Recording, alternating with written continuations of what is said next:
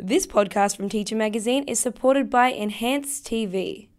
Enhance TV streams thousands of movies, documentaries, and clips aligned to the curriculum. Enhance TV is a not-for-profit and provides affordable screen resources from the world's best producers. School trials are free in Term 1, so visit enhancetv.com.au/trial.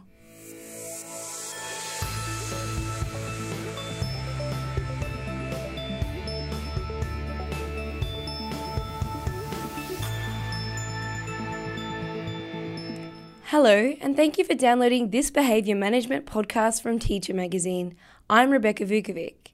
And just a reminder, you can subscribe to our podcast channels on both iTunes and SoundCloud by clicking on the links in the transcript for this podcast. My guest today is Dr. Jeff Thomas, a lecturer in the Master of Teaching and Graduate Certificate of Education at the University of Tasmania. Jeff's research and teaching interests include the relationship between engagement and classroom behaviour, and re-engagement approaches for disengaged students. With the start of the school year fast approaching here in Australia, many teachers will be busy preparing for those first initial weeks in the classroom. And, according to Jeff, the beginning of the year is an amazing opportunity to engage students, to build relationships, and to establish explicit expectations around student behaviour. But he says it's important to plan for positive behaviour. Our discussion today covers many different areas, including how to plan for that positive behaviour in your classroom, which routines are critical to establish in the initial weeks of the year, and practical things to keep in mind when responding to particularly challenging behaviours as they arise in class. Before we launch into the discussion though, I asked Jeff to give listeners a brief overview of his career as an educator working in schools, and more insight into the work he does now at the university. Here's Jeff. Yeah, thanks, Rebecca.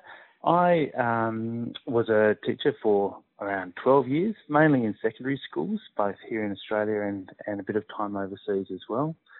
And I had the opportunity to work in both high and quite low socioeconomic schools. So I had quite a diverse teaching career, mainly specialising in math, science and outdoor education.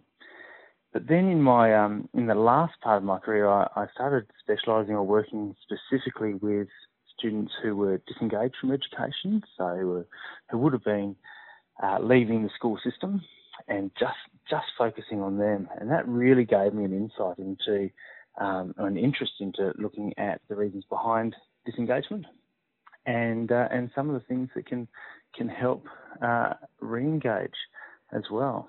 And that sort of led on to my career into the university, where I now work with the Master of Teaching students, talking about engagement and how to plan for positive behaviour, as well as sort of more specific units in terms of re-engagement, so that sort of high-end, pointy-end student stuff.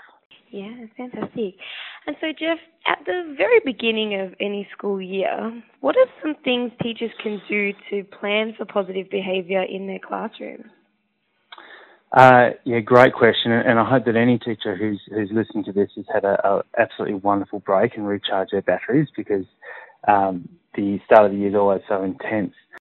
So I think it's really important, before we get into some of the practical strategies, to remember that when we talk about behaviour, we're talking about all the different ways that students act, all the things that they do in our classrooms and at school.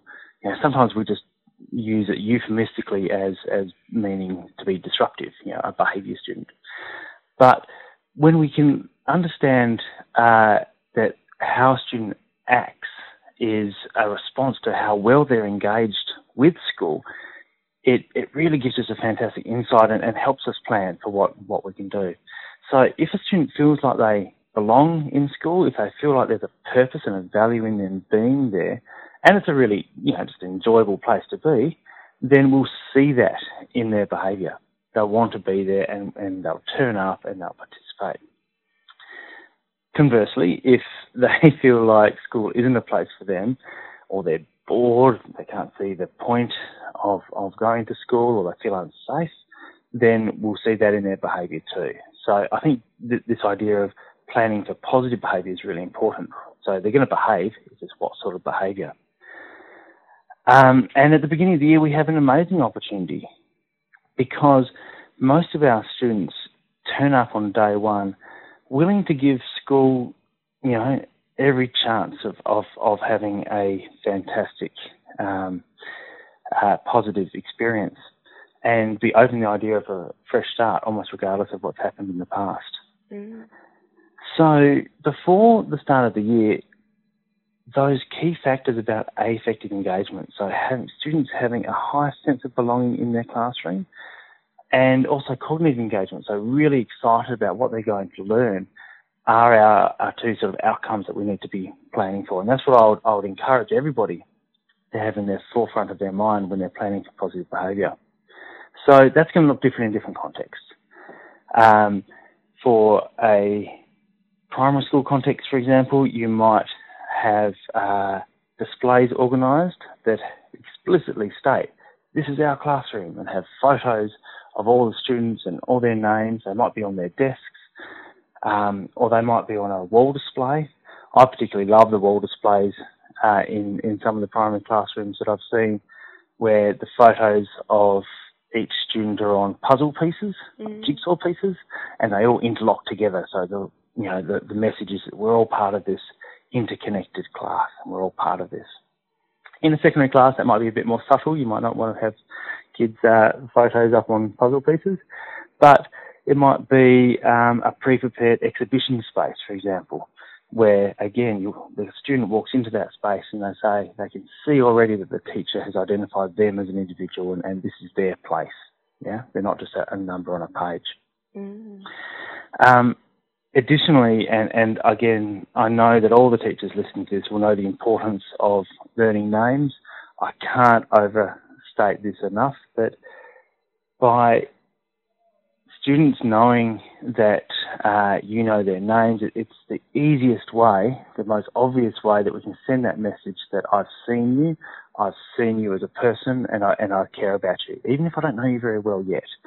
So whatever strategy the teacher can use to try and learn names as quickly as possible, I would highly recommend that. And my rule of thumb for that quickly as possible bit is that primary school teachers, or if you're only responsible for one class, you really should be able to nail their names by the end of their first day. And for secondary teachers, if you're only seeing them 3 times a week, give yourself a week before you know their names, because it's pretty tricky when you've got 5 or 6 classes to learn. The other thing you can do before the start of the year is think about how the room's going to look physically.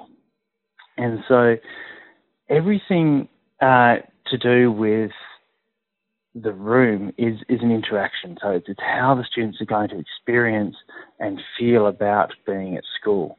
So when they see the desk set up, for example, if it's really well organised and it's very clear that the teachers put a lot of effort into thinking how this classroom is going to work for their class, that'll send a particular message. It'll send a message if the desks are in a circle, for example, that that we're a whole class, we're going to be working together.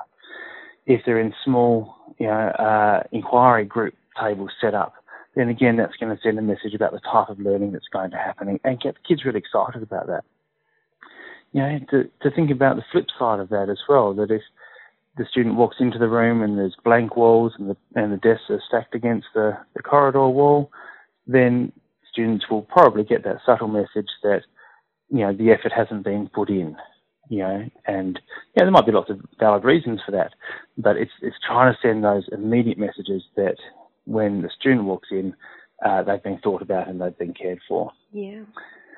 And then planning for that first day as well. So again, you really want to get the students walking away excited about learning, because ultimately, even though we try and do heaps of other stuff in schools, it's a place of teaching and learning. Yeah. So how can you plan those first interactions with the students so they come away absolutely buzzing about how exciting the year's going to be? So that could be, games, activities, or perhaps, discussions or sort of mind maps or brainstorms about the sorts of things that the kids want to do. It might be things that happen each year, like a class camp or an excursion that the students have heard about from other year groups, but now you can really start to get them excited about and starting to plan. Anything that's going to get them walking out of the class really excited about coming back the next day. And again, often we, particularly in secondary situations, and that's my main experience, often that first day we say, oh, well, we'll just get them to fill in some forms and put their names on books. That doesn't get them excited about learning. We need to do something that's just going to hook them in. And a lot of the work in the initial weeks of any school year is about establishing expectations and routines. So in your experience, what are some of the most critical routines that should be established right at the beginning of the school year? Yeah, great question. And I think it's really, really important, Rebecca. You know, any teacher who's worked in classroom know that the classroom expectations and routines really set the scene for the rest of the year. And so it's worth putting in the time and the effort to get them right. There's a few reasons for that. And I think one of the main ones is because the communication or what the teacher wants to communicate around what is acceptable behaviour or responsible or respectful behaviour in their classroom has to be really clearly communicated between them and the students.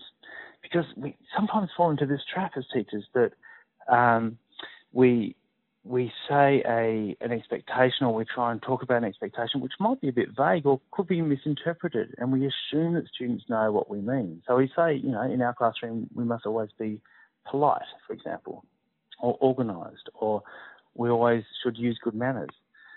And sometimes it's easy to forget that for some students, they have a very different idea or experience or history of what being polite or organised or having good manners might be.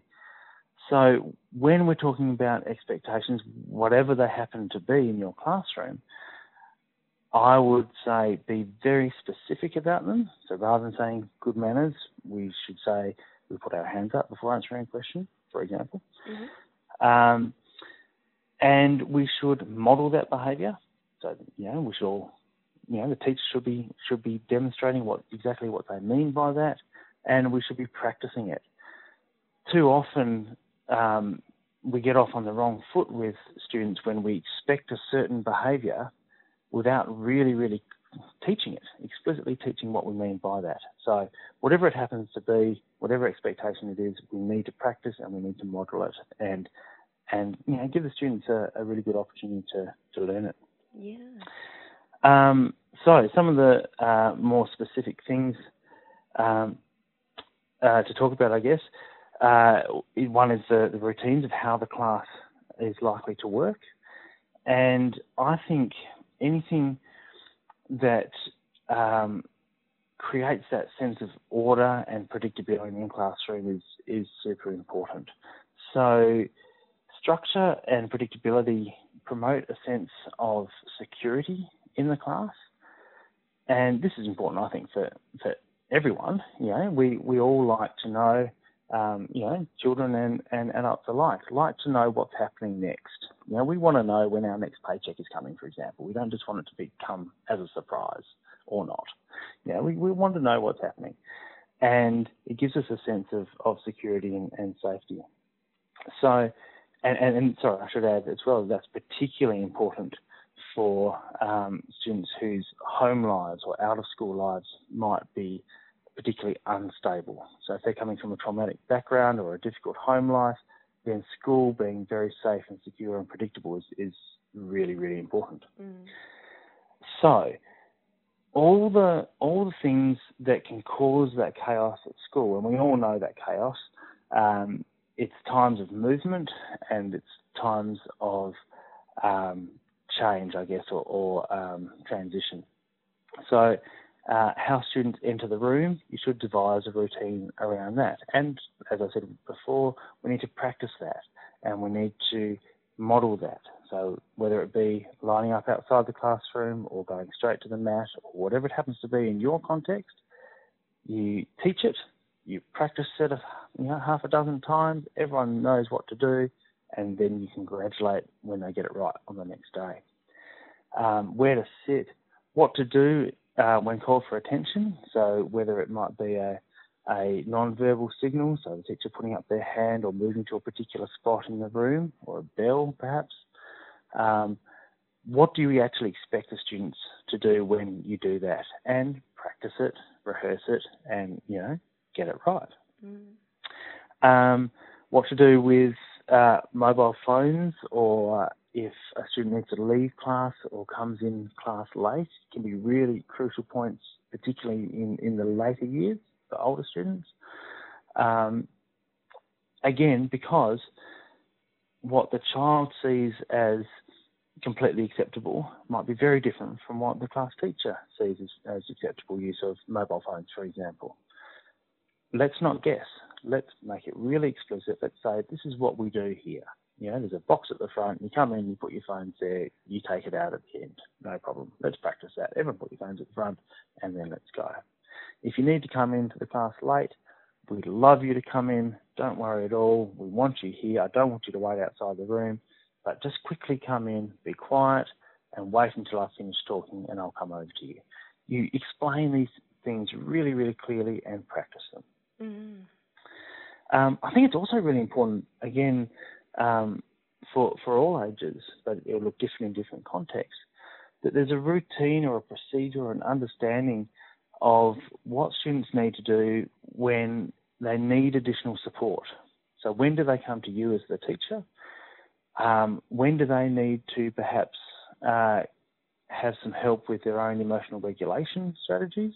There might be a mindfulness area in the classroom, for example. For older students, it might be opportunities for mentorship with either other staff members or older, Year 12 students or prefects or whatever it happens to be.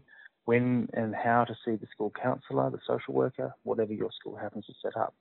But really trying to put in those safety nets and, again, teaching them, making them explicit. There's no stigma attached. Just these are the levels of support that we are here providing for you.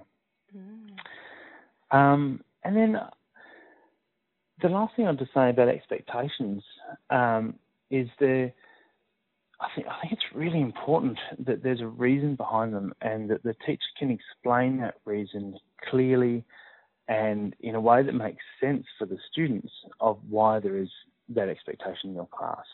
And that's going to be different, again, for different contexts. But, for example, in a primary school situation, expectations around how to communicate, we can make links between that and the outside world. So we don't want to be seen as rude by interrupting people. So this is how we can learn to do that. We're going to put up our hand, or we're going to say, excuse me, and then we're going to wait. So we can teach those expectations of how to talk or how to be in a conversation by making the links with real life, in inverted commas. I know school is real life. And then the same with older students as well. So again, a really easy way to make the expectations reasonable and acceptable to students is to explain and choose expectations, for that matter, that are similar to those in a workplace. When a lot of them will have part-time jobs already, and ask them, what would happen if you turned up late to your part-time job? What would you need to do so you didn't lose your job? How would you need to be presented? What would you need to do in terms of presenting a particular standard of work, for example, or accessing support? So by making them real rather than sort of arbitrary or only school specific, I think it's much more powerful. Yeah. And Jeff, while it's important to plan for positive behaviour in the classroom, it seems inevitable that things won't necessarily always go to plan. So true. So what are some things teachers should keep in mind when responding to particularly challenging behaviour in the classroom?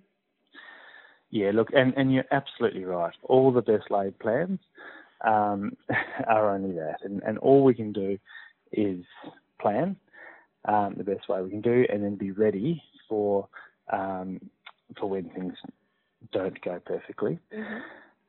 I think before I get into sort of that really highly challenging behaviour stuff that you mentioned there,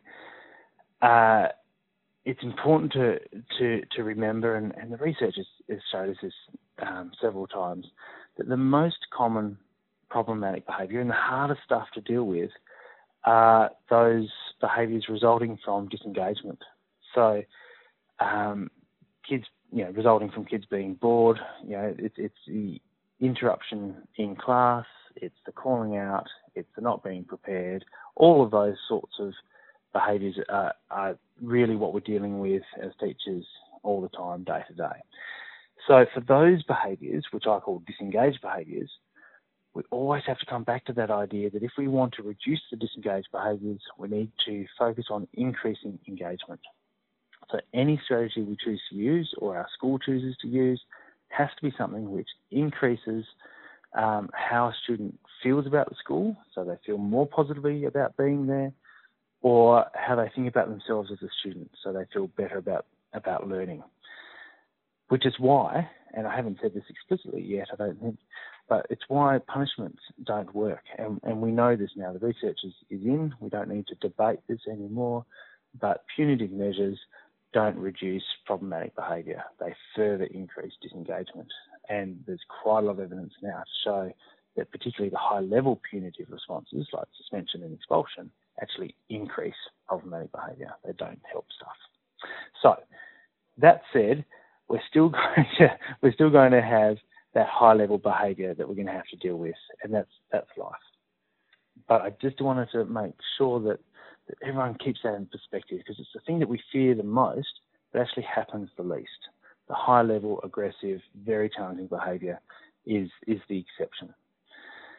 And it's the exception because it's very rare, and it's also the exception because I would suggest it's not going to be the result of disengagement. It might not be anything to do with what's happening within your class or within your teaching.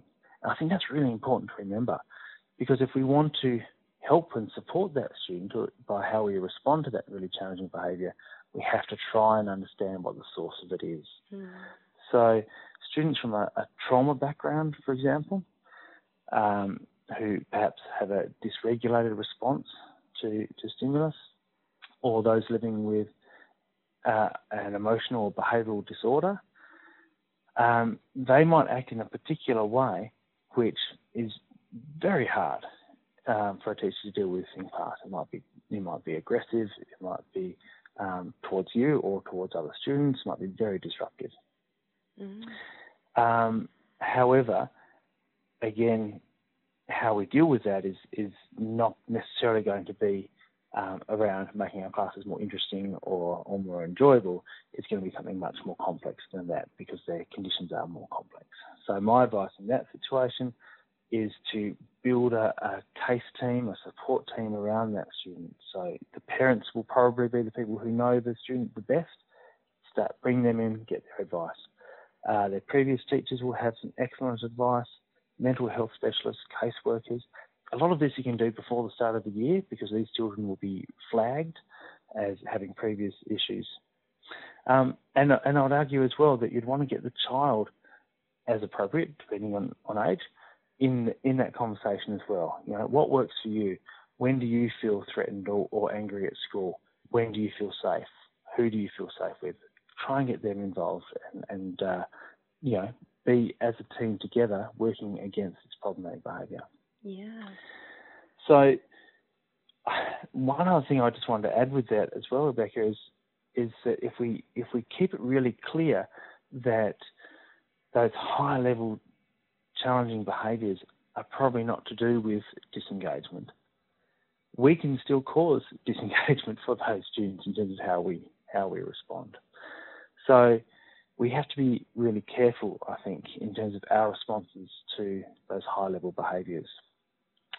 For example, if a student has experienced trauma and so has a very heightened fight or flight response, and something sets them off and they scream at you and then bolt from the room, if we then corner them in the room, shout at them in front of her peers, and then send them on suspension, when they come back to our class, they're still going to have the trauma-affected brain that they had beforehand. They're still going to have the heightened flight or fight response. as well as that, they're also now not going to feel like school is a safe place. They're not going to feel like you are a trusted adult. And so we would actually expect then that her behaviour in that situation would get more problematic because now she's trauma affected and disengaged. So I think it's really important to try and separate those two types of behaviours. Yeah. So Jeff, finally, how do positive interpersonal relationships between the teacher and students impact behaviour in the classroom? A lot. So it's no surprise that the three most important factors in classroom behaviour are relationships, and relationships. And we know this through research, we know this through practice. So never underestimate this. The thing I would like to add to that, though, is by relationships, I don't mean you have to be the student's best friend. So the teacher-student relationship is, I would argue, absolutely crucial and quite unique, because the teacher is that main interface. It's the main way that the student's going to interact with school, with education. And if that's positive, then the chances of the student having a positive relationship with education are much higher. And so those interactions that the teacher and student need to have together really need to reinforce the idea that school is a good place to be. And through that relationship, the teacher can send these messages to the students. Things like, I am valued as a person. The teacher actually sees me as an individual. I have a place in this class. So many of our kids feel lonely, they feel isolated, they feel excluded. And the teacher has that responsibility through their relationship, I think, to say, actually, you have a seat here, you always have a seat in my class. There might be some issues that we need to deal with, but you always belong here.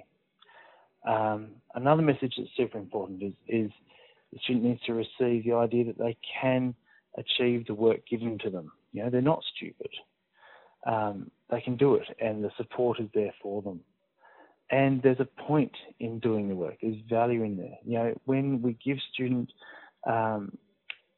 work that we know is going to be really important for their future learning or for their future job prospects, it's so important that the student knows that as well.